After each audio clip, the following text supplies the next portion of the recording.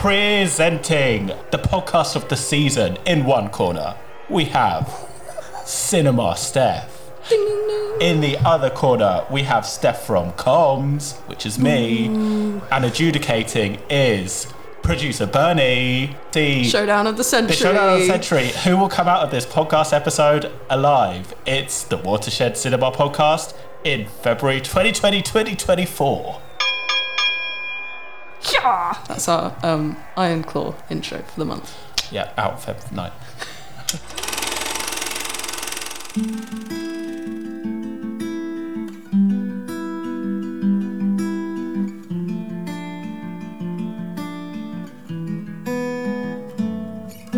Shall I tell you about the t-shirt that I'm wearing then? Go on then. What are you wearing? Thank you so much for asking. Actually, do you know what I watched yesterday that I really loved? What did you watch yesterday? We can circle back to your t-shirt from this. Okay, great. I watched the new movie documentary, John Galliano. High and Low, John Galliano. Oh my God, how was it? I loved it. I only knew John Galliano by name, do you know what I mean? I wasn't that familiar with it. What a dog. Anyway, what are you wearing? For the listeners at home. Oh, for the listeners at home who can hear my t-shirt, I am wearing my brand new t-shirt, which I need to remind me what it says. Do you actually keep forgetting? Well, you can read out loud what text is on my t-shirt. Cry your eyes, mate. That's the power of cinema. That's right. My good friend Ness gave me this t-shirt for my Christmas. She designed it for me. Based on a quote from... me. Well done. I apparently said, cry your eyes, mate, that's the power of cinema. But completely forgot because it arrived at your door and you were like, Steph, did you get me a t-shirt? Yeah, I was like, because I knew that you and Ellie, who also works in comms, got me something for my Christmas. For your Christmas? Or was it for my birthday? No, it was just your Christmas as opposed to anyone else's Christmas. My personal Christmas. Yeah. And so I asked, did you get me this? But no, you got me something else, which I think I'll wear for the next podcast episode. Yeah. So do you like it? I do. Yeah. I in my head, it feels like it should say "cry your eyes out," but is that a purposeful kind of elision there? I vaguely remember saying it out loud, but again, because I don't remember who I said it to, that's apparently what I said. Fashion. Hello, everyone. John Galliano. That's next month, though. This month is February. We're back. Hello. Post New Year. Happy New Year. The croakiness of last podcast has gone. Full I of wonder life. why. Full of spirit. I had a holiday, you know. Did you? I had 2 weeks off. 2 weeks? Yeah, I just booked in all the films and then I thought I I'm can have a holiday now. Yeah, I'm not going to lie, yeah. No, you're going to watch all the TV. Yeah, well, I did watch, I talked about The Curse on the last podcast. Big fan of The Curse. Excellent finale. You're not watching The Traitors, though, are you? The trailers? The Traitors. Oh. Yeah, do you watch trailers? Now and then. No, I don't watch The Traitors. Do you watch The Traitors? I feel like everyone else does, and the picture I have of it from the bits of snippets of conversations and tweets that I've seen, I don't understand. It's Claudia Winkleman, right? It's Claudia Winkleman. And lots of people saying yourself, like they do on The Apprentice when they're like myself, yourself, and they can't speak properly. Oh, I didn't notice that. Oh. Are you watching it, producer Bernie? You are. Do you rate it? Love it. The neckline of Claudia Winkleman. The fringe. They're almost meeting now. Oh, really? Great, yeah. And she wore like a fringe look, didn't she? Where it was just like layer cake of fringes. And I was like, that is very good. Fashion. Yeah. But the movies are back as well. Yes. This isn't the TV podcast. No. Cry your eyes, mate. It's the power of cinema. February. What a month. Well, we've but also just come January. off the back of such a stacked month in January. I mean, we had Boy and the Heron, Poor Things, All of Us Strangers. It's been so busy in the building. It's been lovely. Yeah, it's been like sell out. Long may it continue. Fingers crossed. Yeah. Touch wood. That was me touching the table, which is wood. Anyway. That's audio description, isn't it? Yeah, like a closed caption, but for your ears. Well, you know, when I said I was full of life and spirit, I'm now starting to doubt. But I want to start off by talking about something that I've literally just slid into the programme very last minute. Because I've been wanting to play this for like over a year. Well, I mean, it played at Cannes back in 2022, and then has just been absent. No, like, is this a there film was no that... news on anyone picking it up. It was one of those that had just kind of been sat there and not acquired, and no one was quite sure what was happening with it. And then I heard rumours that someone had picked it up, but that it was going straight to streaming or video on demand. Anyway, the film I'm talking about is Kelly Reichardt's new film, Showing Up. Yes, which I've literally just put on sale. I know. I before messaged recording this podcast. Comms and box office yesterday, and I was like, "Can we turn it around in a day, guys? Can we get it up?" Somehow, yeah. I should make these demands more often. Yeah, maybe not. We have a really good relationship right now. Yeah, let's not spoil it. No. But thank you. We're You're playing welcome. it from just over the weekend, from Feb 2nd until the 4th, so the start of the month. It's her follow-up to First Cow, not in any relation to that film at all, but just as in that was her last Was film. that a Western? Yeah, that was like like an alternative take on a Western. It was a really soft, gentle film. I loved it. I'm excited to see Showing Up because it gives me the satirical cringe of being in the art world as someone who went to art school and knowing the kind of satirical undertones of like, yeah, I'm working on my big important piece, and you're actually just kind of like just faffing about. Yeah. And kind of just like talking the big talk. So I feel very seen. The film's about a struggling Portland artist who works with ceramics. Which is Michelle Williams. In a pretty amazing performance. She plays such an irritating little character in this. I loved it. It was like, again, it's that borderline kind of cringe comedy thing, but not so much comedy, but just where you're a bit like wincing as you watch, but in a good way. As an artist, she's kind of plagued with personal problems throughout the film. Like her neighbour, who's also her landlady, turns out to also be kind of like a fellow artist at the same school, has failed to fix the hot water in her apartment, so she can't have a shower. Yes, another great performance. And like her cat nearly kills a pigeon in the streets, and she feels obliged to look after the pigeon.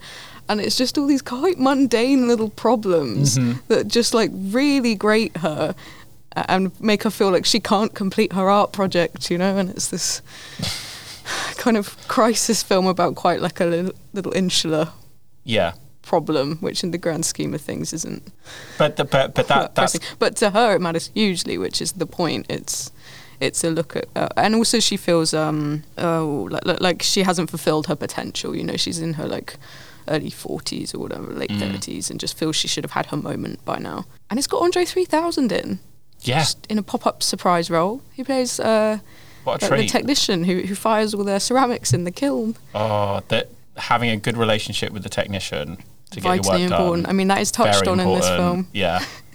Oh, okay. Yeah. Okay. But yeah, it was beautiful, and you know, ever since I saw it, I've been really wanting to. Well, even before I saw it, I've been wanting to play it here. And then I got an email from the distributor like 2 days ago, being like, "We can now take theatrical bookings," and I was like, gonna jump on it. And jump we did. Yeah. So it's on sale now. Get your tickets. Yeah. You're Lizzie, right? I can't figure out what class this is, but I really want to join it. I don't know what I'm supposed to do without hot water. My show's open on Friday. I'll be free to deal with it after that. I have a show too, you know. You're not the only one with a deadline. I know, but I have 2 shows, which is insane. Hey, give me a push. When's my hot water coming back on? I'm on it. Easy on the cheese. It's for everyone. I don't want to run out. Cheese is out on the table. You shouldn't put cheese out on the table if you don't want people to eat it.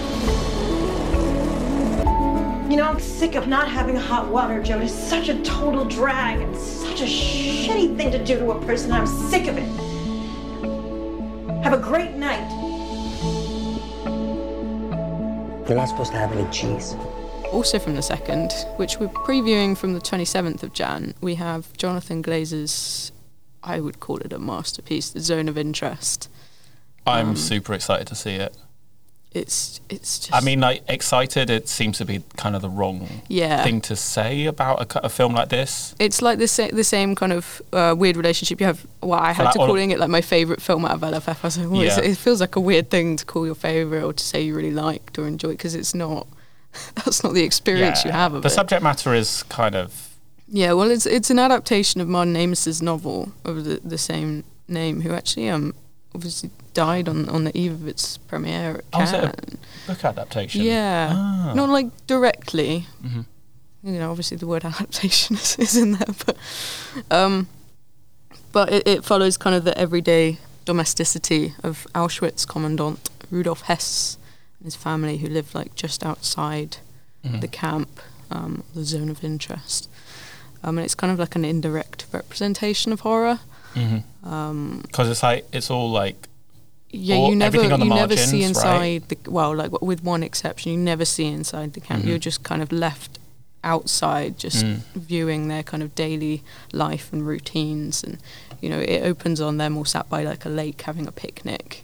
As has been mentioned in a lot of the reviews, it's kind of aiming to put to the screen the idea of Hannah Arendt's banality, you know, her banality of evil as a kind of encapsulation of how those horrors were kind of allowed to happen, as it were, within a civilized society, or supposedly civilized society.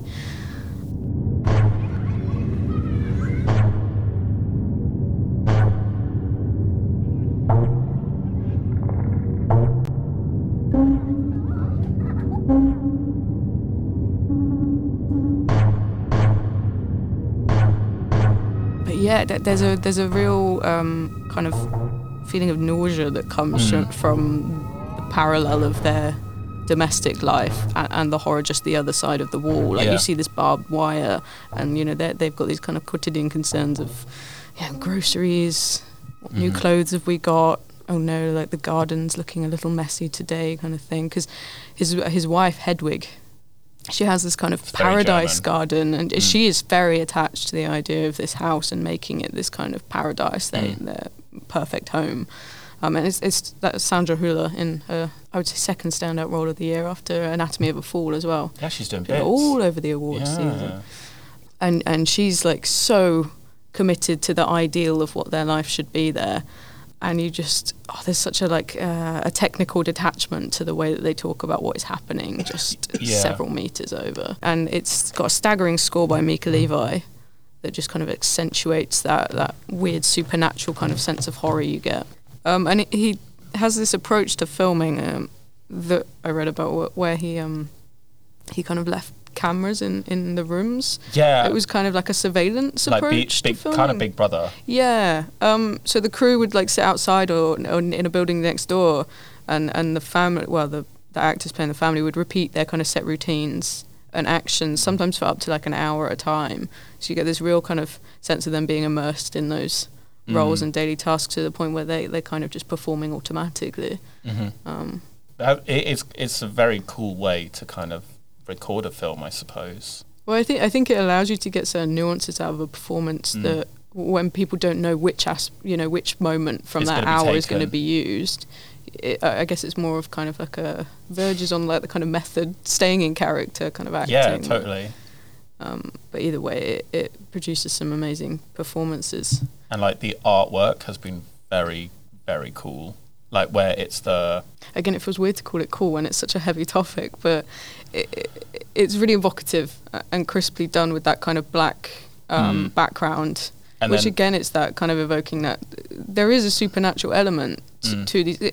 Obviously, there's nothing actually supernatural in the film. It doesn't verge into like the magical realist or anything like that. But just like the scale of horror is such that it provokes those kind of unearthly feelings, which, as you say, are kind of conveyed very well on the poster. And then have you seen the trailer? There's the alternative one, which is like, it kind of looks like a flower. Like a red flower or like a poppy. Yeah. But because the graphics, it's got a really strange gradient into black. Yeah. And I'm like, oh, that's a very good visual representation of like, oh, it looks nice, but it's not nice, is it? It's really rotten when you look inside. Yeah. Yeah, so we're previewing that from the end of Jan, but it opens from the 2nd of Feb. And we've got Professor Tim Cole from the University of Bristol, who's a specialist on like the Holocaust and memorialising on Sunday 4th, the matinee. And we've also got the return of our Thought in Action collaboration with UE Philosophy. This will be the first film of the year that we're hosting a discussion afterwards on Tuesday 6th of Feb. I think it's a rich one to unpack, and we'll have some really great guest speakers for that. So if that's your cup of tea, then come along. There'll be follow-up screenings as part of our Thought in Action programme over the next few months. We're just nailing down the programme. Nice. Yeah. Nice. I'm going to jump around a bit in the month, just because these two are quite thematically linked. But we've got a one-off screening of Steve McQueen's film Occupied City on Feb 24th. That looks amazing as well. Yeah, it's quite an epic. It's got a runtime of nearly 4.5 hours. So it's quite a durational exercise, a commitment. We've put it on at like 3 p.m. or whatever, so you can have your dinner after. But there is an interval as well for people concerned about their bladders. That's me. Yeah. But the film is kind of a chronicle. It's informed by Steve McQueen's partner is Bianca Stipka, who wrote a book called Atlas of an Occupied City, which she's described as a travel guide to the past of Amsterdam.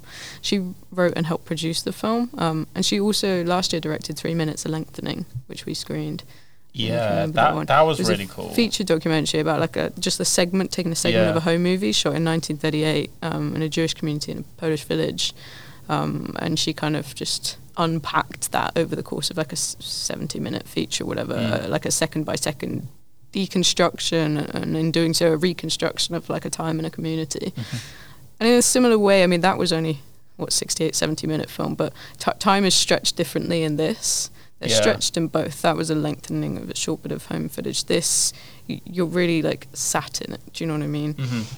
Kind of like watching the city. Yeah, it like maps effectively the Holocaust in Amsterdam. It charts the fate of Amsterdam's Jewish population through the Nazi occupation, predominantly through this quite dry and neutral narration, which is clearly an intentional creative choice to kind of create that sense of I don't know, like a dispassionate figure telling this quite factual history and story.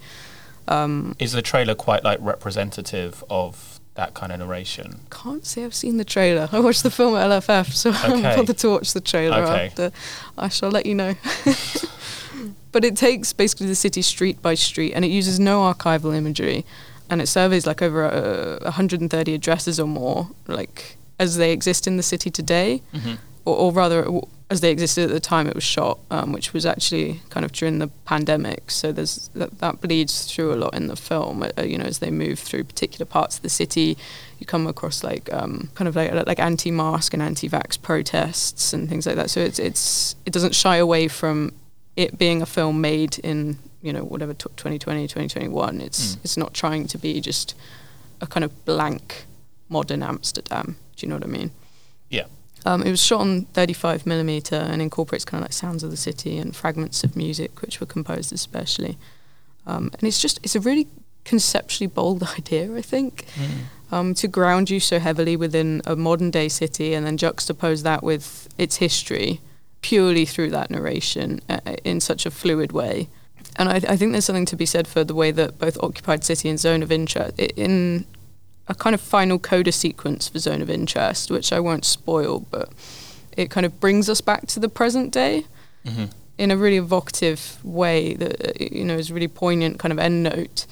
And between that and then Occupied City, there's a real like kind of link to, I was reading this review of another upcoming film in May, The Beast, by Bertrand Bonello.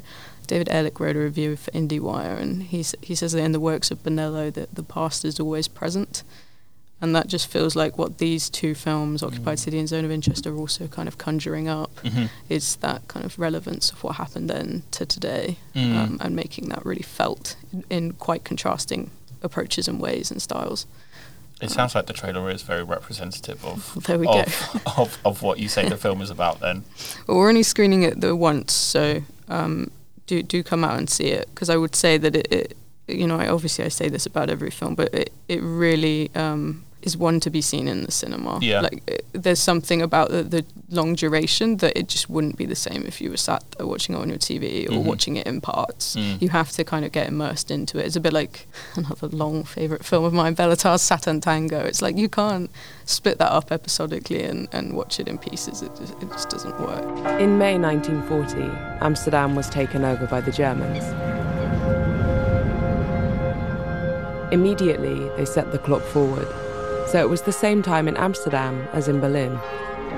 The weather report disappeared from the newspapers. It was now a military secret. All streetlights were turned off. Dutch organisations were Nazified or forbidden. Soon, the Nazis started to ban Jews from parks, pools, shops, cafes and schools, from all public life. Music by Jewish composers could no longer be played. In 1941, they started rounding people up. In 1942, the deportations began.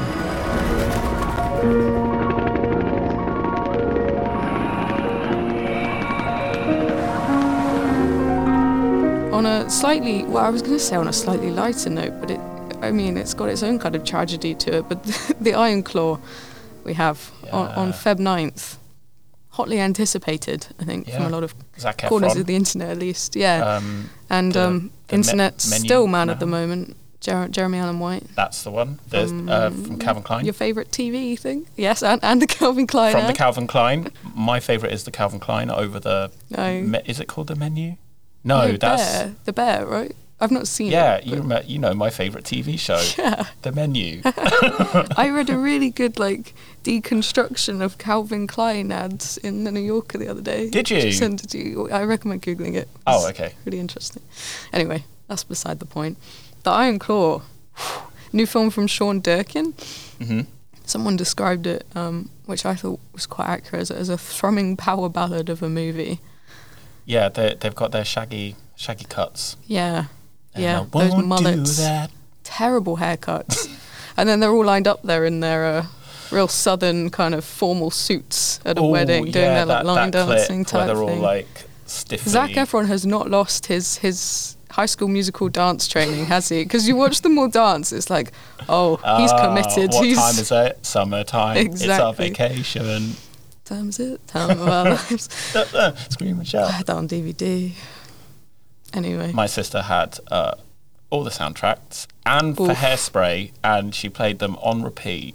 Ooh. During my whole teenage years. Sorry for bringing back trauma here. Dark times. But the Iron Claw is about a famous within wrestling, so I hadn't actually heard of them before. The Von Erich family. I don't know whether it's just because we're British or maybe just because we're not really into our sports. Yeah. I think that was almost a better way to go in because I knew nothing about the actual real events and how things ended.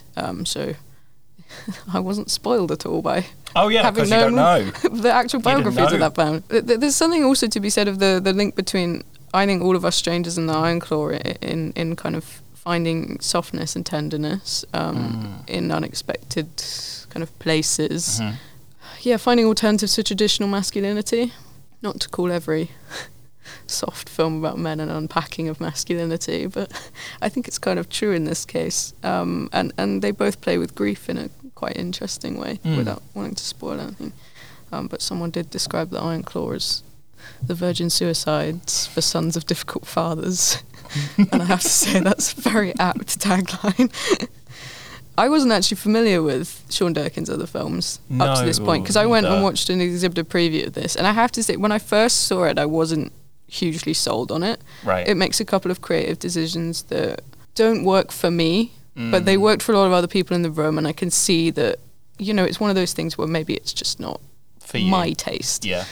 But then, having felt that way, I went back and watched his previous films because I was just curious, and I've been wanting to watch The Nest for a while, with Jude Law and Carrie Coon. So this is a good moment. I was also chatting to my friend, and he was like, "But Sean Durkin's amazing." So I was like, "Okay, let me go do my homework." And I loved them. The Nest and Marcy May Marlene. Two of his previous features were phenomenal. And in fact, Martha Marcy May Marlene was based on, it was kind of an expansion of a short he made called Mary Last Seen, which my friend sent to me. And it's one of the best short films I think I've ever seen. It's a crisp, 10 minutes. And both of those are about a cult, basically, and a young woman being kind of taken into a cult. And then in the feature in Martha Marcy May Marlene, it's kind of looking at that lasting kind of effect and trauma on how she relates then to other people in society and tries to re-enter and live a life apart from the cult. And actually, having watched that, the Iron Claw and the family of the Von Erichs then starts to feel quite cultish, especially in the way that their dad kind of picks favourites and plays them against each other while trying to keep them as a really tight unit and not let them kind of fall away from the family in any way. Divide and conquer. Yeah. It is kind of a really interesting just study of those power dynamics within a family situation. And it's kind of heartbreaking. It is quite beautiful, even if I do still have problems with one particular scene. Okay. But you'll see. Ever since I was a child, people said my family was cursed. Mom tried to protect us with God. Pop tried to protect us with wrestling. He said if we were the toughest, the strongest, nothing had ever hurt us. I believed him. We all did. We're here to restore justice to the Wrestling Federation that our father built with his own two hands. The hands that were passed down to us. The hands that will deliver the Iron Claw to you. So what do you think? Like we're alive. I talk to you about something, Mom. Dad's too tough on us. You gotta say something. Baby, that's what your brothers are for. Feel that? You feel that? That's pressure. You're pushing too hard. I'm fine, kid. Seriously, I'm just sick. I'm scared, man. It all out of control. The Bonner will forever be the greatest family in the history of wrestling. Yeah, that's out on the Feb 9th. Nice. Yes. Also out on Feb 9th is Your Fat Friend, which we had two great previews of with a Q&A in January. Loads of new audience members in for that. It was really nice to see. Sold out the first one, so we added the second screening. Was that a sellout as well? No, it was 140 though. That's nearly a sellout, isn't it? it? Considering that the Q&A for that one then obviously started at 10:30 in the evening. Thank you for coming, you troopers. Yeah, thank you, Claire, for hosting. Yeah, thank you, Claire. It was quite cool actually. That last Q&A had kind of, because it was so late on in the evening, had a bit of kind of late night chat show vibe to it. That's Maybe we cool. should do this more often. Yeah. But anyway, beautiful film, documentary about Aubrey Gordon, the podcaster, blogger, who, as I said, we were really glad to host in person here. And it's this amazing documentary that Jeannie Finlay has made, kind of charting Aubrey's rise into fame and the public eye, and also just offering a kind of filmic interpretation of a lot of her kind of blog posts. Yeah. And the work she's doing online to kind of open up discussions around fatness in society. And it's really beautiful the way that she incorporates her family into that story as well. There's a lot of interviews with her mother and her dad as well. Yeah. And in fact, her mum came around with her on the Q&A tour. What a lovely woman. So sweet. She was running the mic for us in the Q&A. Oh. She did my job for me. That is a good supportive parent. Yeah. Coming to your Q&As. Yeah, and you see a lot of her on screen in the film. I highly recommend it. It really opens up a lot of debates and discussions that I haven't seen kind of given that space in kind of mainstream film or culture before. And a cool poster as well. Yeah, Very it's cool a play poster. on that book. It's a play on she collects vintage diet books basically. Yeah. And God, there are some interesting titles there. I mean, it's probably one of the funniest sequences of the film. She takes you through her little collection, and the poster is a play on something like God made me fat or something. Or God stopped me from being fat, or something like that. Should have looked it up. It's a very, very cool typeface. Very cool, very groovy. It's beautiful. Do come see it. Just say fat. not curvy or chubby or chunky or fluffy or more to love or big guy or husky or obese or overweight. Just say fat. The very first piece was called A Request from Your Fat Friend, and like 30,000 people read it in a week. And I was like, whoa, okay. My aim is to provoke people to question ideas that we've held on to for so long. This is like big tobacco levels of just lying to people. It's like they're trying to pull some Jedi mind trick. It's not a diet. At the tender age of 11, I had already attended kids' fat day camps. It is a real paradigm shift to look at someone my size, and rather than thinking, boy, I wish that person would put in some effort, thinking, that person may have put in a great deal of effort. And that might have been what got them here. And then from Feb 14th, Valentine's Day, midweek opening, we've got A Taste of Things. Yummy, or as we like to call it, Tasty Things, because it sounds like that when you say it fast. Titillating.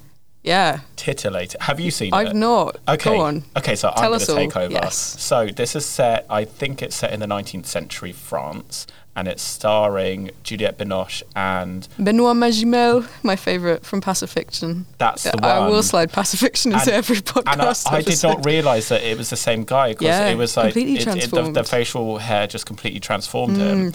And he is a gourmet. And I think a gourmet is someone who just likes food. Oh, I thought you were just using that as an adjective for him. I was like, yeah, he's quite gourmet. Oh, what? He is gourmet, but he's also a gourmet. And Juliette Binoche plays his cook. And basically the pièce de résistance in the film is watching the scenes where they cook food. And ultimately... I guess the film is about making food and tasting food and eating food as a love language, or as a form of showing your love to someone else. And because when I saw it early morning, I was not only just kind of like drooling, because obviously... A bit early to be aroused, isn't it? Oh, yeah. And also because like there's no sex in it, but... There may as well be. Like, because I was like, oh my stars! Like, in some scenes, even though there's no sex and not really any heavy petting or anything like that, but certain scenes are set up to be like, oh my goodness gracious me! I was clutching my pearls, like, you can't show this. You can't show Juliette Binoche enjoying this. Yeah. The main thing that I love, and I think that everyone will love watching, is just see how they make food on screen in a film like this. It's just very incredible. I guess if you like The Bear, you'll probably like The Taste of Things. I mean, as a long-time watcher of MasterChef The Professionals, hugely looking forward to this. Yeah, no, like MasterChef has got nothing on how they, and the way that the camera, there's lots of like sweeping shots, because it's kind of like an open plan kitchen, and you kind of get used to the kitchen that they have, and you kind of get used to like, oh, that's where that pot is kept, or that's where where that spice is. Yeah, I remember. Yeah, that's what you're trying to do. It's Chef's Kiss. Chef's Kiss. Hey. All the puns, and it's coming out on Valentine's Day. Yeah, which is that's a good Valentine's Day. It's a perfect film release for Valentine's Day.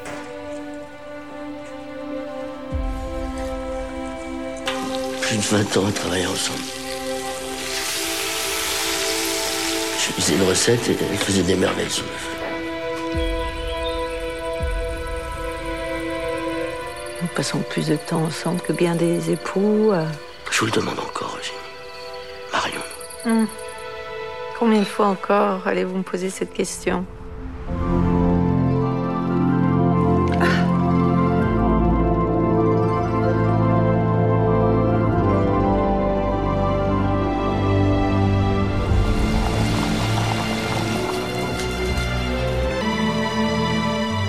Le bonheur, c'est de continuer à désirer ce que l'on n'a déjà, mais...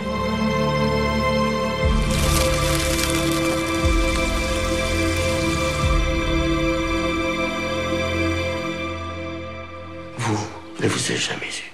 Fall in love with food and fall in love with your loved one.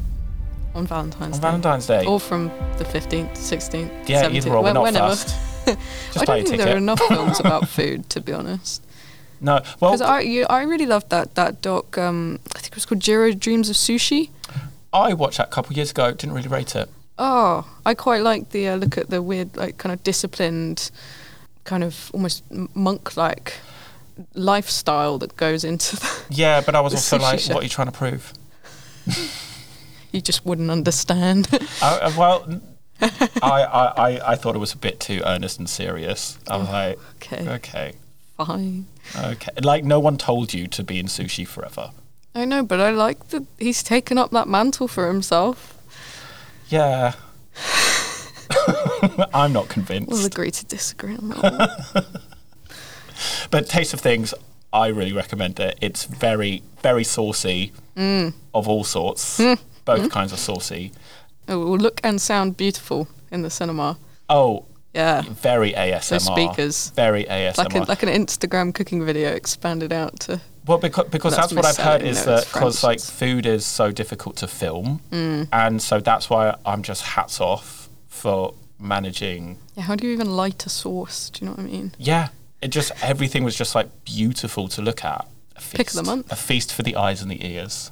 Maybe we should do a 4D thing, waft in some of the French onions. We're not bringing in 4D films. Do you remember Scratch that? and sniff. Do you remember that at Thorpe Park, Pirates 4D? Did you remember Yeah. Well, I went to the Legoland one. You know, where they squirt you in the face? Yeah, they squirt you in the face and they have like the wind machine, you know, as they go around the racetrack. I kind of would pay a fair amount of money to go and watch that again, just to know whether it corresponds to what I have in my memory. You know, it feels like one of those... Why don't you book it? I'll have a look. I'll look into it. Yeah, from the 16th, we have two kind of similarly linked films, which I only kind of noticed the connection when writing up some little notes for what we have coming out this month for the podcast. And one is The Settlers, the original title Los Colonos. That's my attempt which is a Spanish. Western Yeah. as well. So it's kind of, again, it's like one of those kind of neo-westerns, so not quite in the vein of First Cow, but not entirely dissimilar. Set in Chile in 1901. Yeah, if you're hoping for like the kind of gentleness of the cow, then of the first cow, then not cow. Yeah, oh, God, it's just too many cows. First Cow. Apocalypse Cow. No. Cowspiracy. No. I'm going off on one. The animation that we showed last year. Lactopolyps. Oh yeah, the old man movie. Old man movie. Yeah, lots of cows. Yeah. Sorry, anyway, First Cow. Set in Chile. No, Settlers. Sorry. In 1901, and it follows these three horsemen embarking on an expedition to go and secure like this vast amount of property or land in Chile.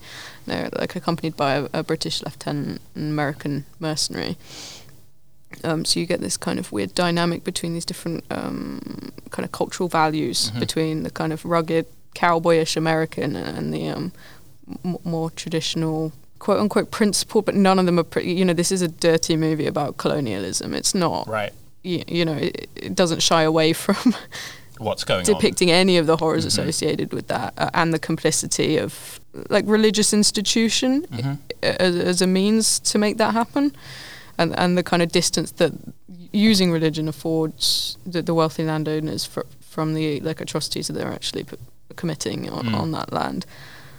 And yeah, it's this kind of realization of one of the key characters who's kind of half indigenous as he comes to realize that their actual mission is to violently remove the indigenous population from the land. It's not just to take that land as property, but it's to rid it of the people who were there before.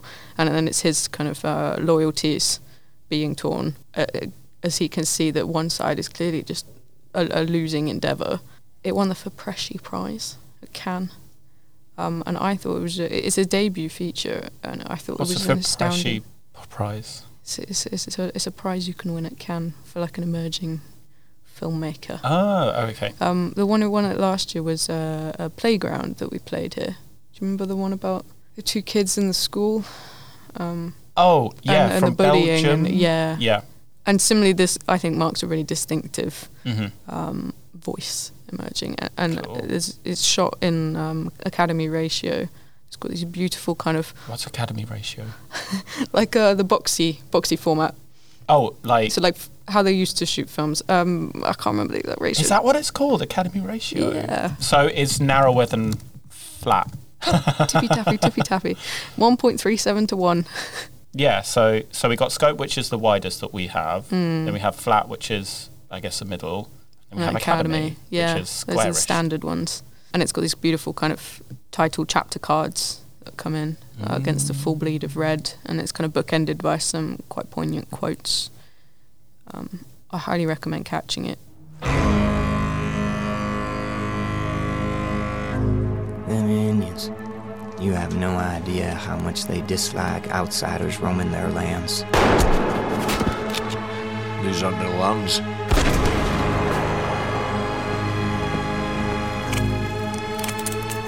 Don't like these men.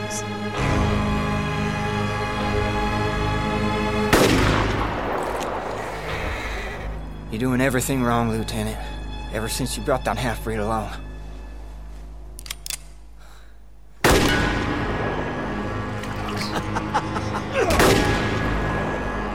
Look at me.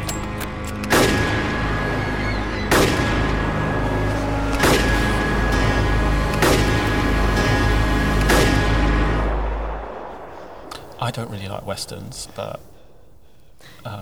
yeah, it's not. Will I like it? It's quite a tough watch. Mm-hmm. So maybe Maybe given not that for I me. know your taste, maybe not so much. Maybe for not you. for me. Okay.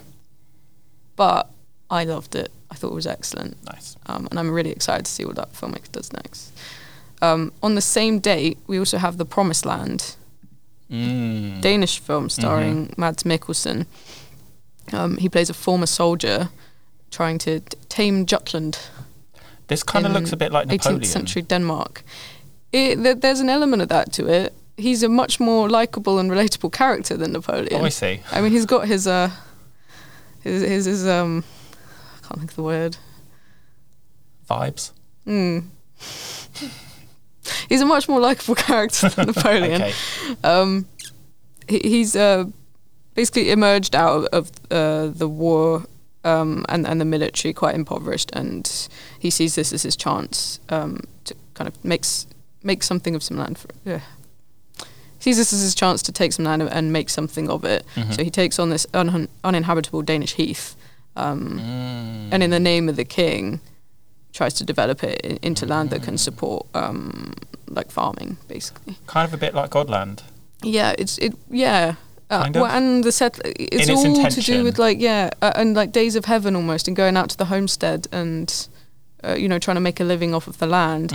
And like going it alone because everyone's telling him it can't be done. You can't cultivate crops on the heath. It's too like boggish and dry. No, not boggish. Too dry. That's my mum. That's actually my mum cultivating the land of because that's where my hometown is. It's heathland, and it is hard to cultivate stuff. So yeah, mirrors. He gets his first potato Parallels. and the joy on his face. Oh. That's not. My mum can grow potatoes. Oh, there you go. Yeah, they're well suited to adverse conditions. And it's this. It's not just him farming on the land. There are other kind of political goings on of like the local kind of lord who previously had claim to that land, wanting to take it back, and it's this struggle over who has the right to it, and it's quite a bloody struggle. It's not one of words. Bloody struggle. Yeah. And it's a kind of beautiful look at the unexpected ties that can emerge between people in those kind of disparate conditions, and the kind of it's a quite a found family film. Found family film. Yeah. Not for families. Not quite like Shoplifters, but like as in creating your own family. Oh, unit, okay. Yeah. In a coming together. Yes. Yes.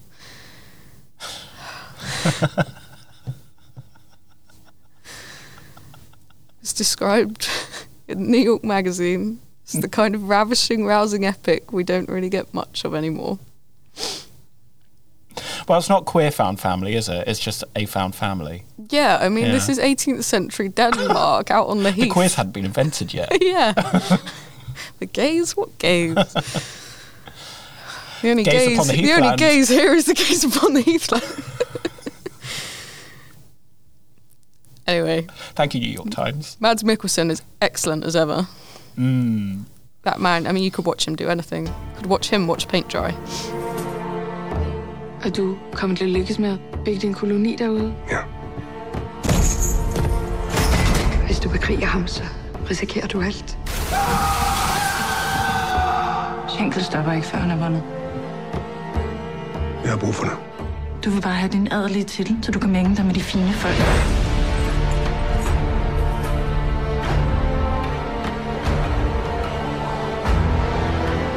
Jeg må væk herfra.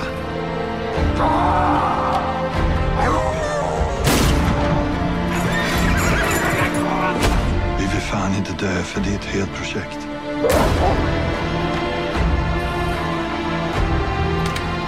Hold dig væk fra den. Er det forstået? Kaos, Ludvig. Livet er kaos.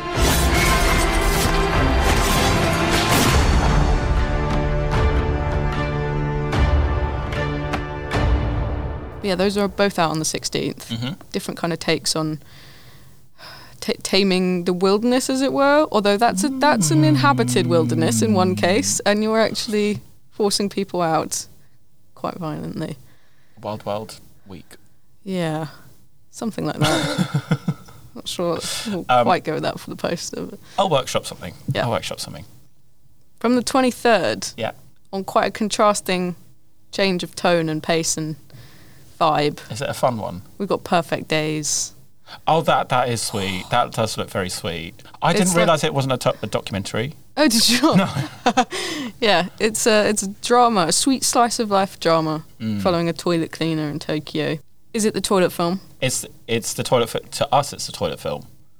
We've, as you know, we colloquially call it the toilet film. Don't go into it thinking it's just a film about toilets, No. though. I worried that through us as a giggle and calling it the toilet film internally, we've...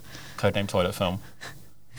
But however, in the trailer, there are many toilets. Yeah, and very I have to beautiful say, toilets. a really interesting part of the film is Yeah. seeing all these different Tokyo toilets that I'd previously only seen on those top toilets of Tokyo lists online. Don't ask me what I was looking at. Seeing them filmed in beautiful cinematography around Tokyo toilets, they're really they're something else. Yeah. I want to go to toilet there. Do you want to clean them?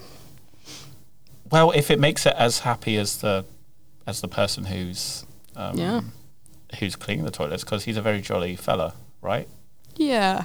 Tinged with some melancholy, which becomes apparent over the course of the film, and you realise, why he's kind of taken himself out of the kind of life he was living before into this quite modest kind of highly structured kind of routine each day. I see. It's kind of like a ritualistic pattern of getting up, listening to some music, having his breakfast, going to work, coming back, doing it all again.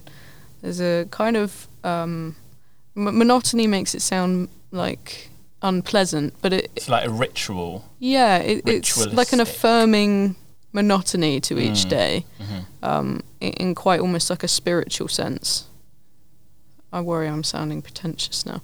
I sometimes feel like that at work. I come in. I feel like this most Get days. my holdovers published.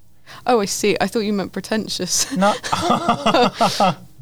Well, yeah. Yeah. But yeah, I get my holdovers published. I go back home on the train. The next day I come in. I do it all over again. I do it all over again. And then I There's send a big stuff to sense print. of fulfillment, I think, in it, which the film also finds in his capturing his life. Yeah. Just a perfect day. Drink sangria in the park. And then later, when it gets dark, we go home. おじさん。ニコ、いつもいいですの? Oh, it's such a perfect day. I'm glad I spent it with you. Oh, such hanging on. You just keep me hanging on. You just keep me hanging on. You just keep me hanging on. 今度は今度。今は今。今は今。I would say it's a huge return to form for Wim Wenders. I'm a huge Wenders Oh yeah, fan. it's Vimothy Wenders. Yeah, as everyone knows, the Vim is short for Vim is short for Vimothy. I'm a huge fan of his early work, like The American Friend, Wings of Desire, Paris, Texas. They're all like in my top 10 probably. Kings of the Road, amazing. Have you seen he's been in a fashion show recently? Yes. Oh my god. Was it Prada? No, it was. Is it Yohji Yamamoto? Maybe. Either way, I saw him Makes on the sense. runway and he looked phenomenal. Yeah, and with a little moustache. Yeah, when I saw the film at LFF, he was meant to be there, I think, to introduce it in person, but he instead had pre-recorded a message because he'd just had an operation on his eye because his he'd had like those lenses or whatever put in quite a few years back, I think, and one had like dislodged and fallen into his eye. Oh dear. I think was how he described it. So they'd had to have it like picked out. But either way, it meant that A, he couldn't be there in London, and B, he was wearing this like eye patch, like a real pirate kind of thing. And with the new haircut, he has like the short hair. He Was he wearing really an eye giving patch a in piratey the vibe. fashion show? Maybe. I can't remember. It's I very hope not. cool. He's very cool. Yeah. But I mean, some might say that he's had a recent spate of films that haven't quite gripped audiences as he once did. Barring his documentaries like Pina and Anselm. Was he Paris, Texas? Yeah. Oh, yeah, which I half watched. Are you joking? Well, I was watching it on Mubi, and then I had one day left to see it, and then I got halfway and I didn't watch it. I'll give you the Blu-ray. It's in my top 4 on that box. Thank you. I think it's Wenders' best work in a good decade or more, perhaps Sweet. 2 decades, and it's also just a lovely time in the cinema. Do you know what I mean? Obviously, I really like and I think films like The Settlers and Yeah, we got some quite like that are great intense films. But this is just like a sweet evening sat there, and a contemplative. Yeah, thank you. There we go. And amazing performance from the actor Koji Yakusho, who won Best Actor at Cannes. Yeah, such a smiley face. There's just such a sense of, I don't know. There's a real sparkle in his eye, which sounds corny when I say it, but there's something in his face that just has like unparalleled depths compared to anyone else's face. You just feel like you're just giggling at me now. I'm not giggling. I want you to finish your description of the glinty, i.e. smiley facey. He's just got a very good face. He does. I'll leave it at that. Closing out the month. Feb 23rd to 25th, so just over the weekend, City of God is returning to cinema screens. Yes. To mark its anniversary. Yes. I first watched this for the first time last year, actually. I don't know too much about this film. In a basement of a bar, in quite a makeshift setup. Yeah, was where I watched it. Where you watched it? Because it was one that I'd been, it's been on watch list for like 15 years. I just kind of hadn't got around to it, and it felt like a shame to watch it again on the TV. But I was like, a screen in a bar basement is a good compromise if it's not coming back to the cinema.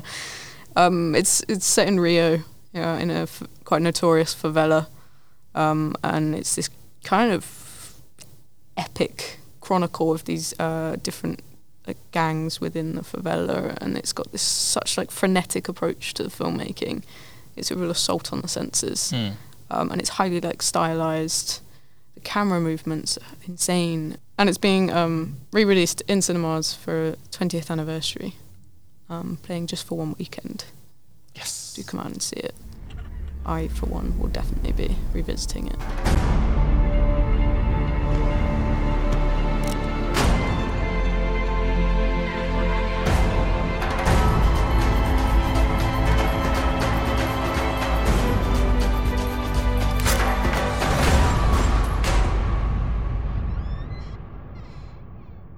there was just so much going on, and the pace is such that you kind of need to watch it twice. So you're excited to watch it for your second time? Yeah. You going to come? Is it? Do we have any weekday ones? Friday evening? Okay. Yeah. We can do a Friday evening. We can do a pint on a Friday evening of City of Gods. It's a plan. Okay. Come join us. Yes. Podcast listeners. Yes. Can we go see City of God together? Yeah, holding hands. You always take things a little too far. Oh, come on. Thank you. That was Feb. That was Feb. It's a very intense month. Yeah. Yeah. There's a lot of quite like heavy topic films running throughout it, but all hugely impactful. Yeah.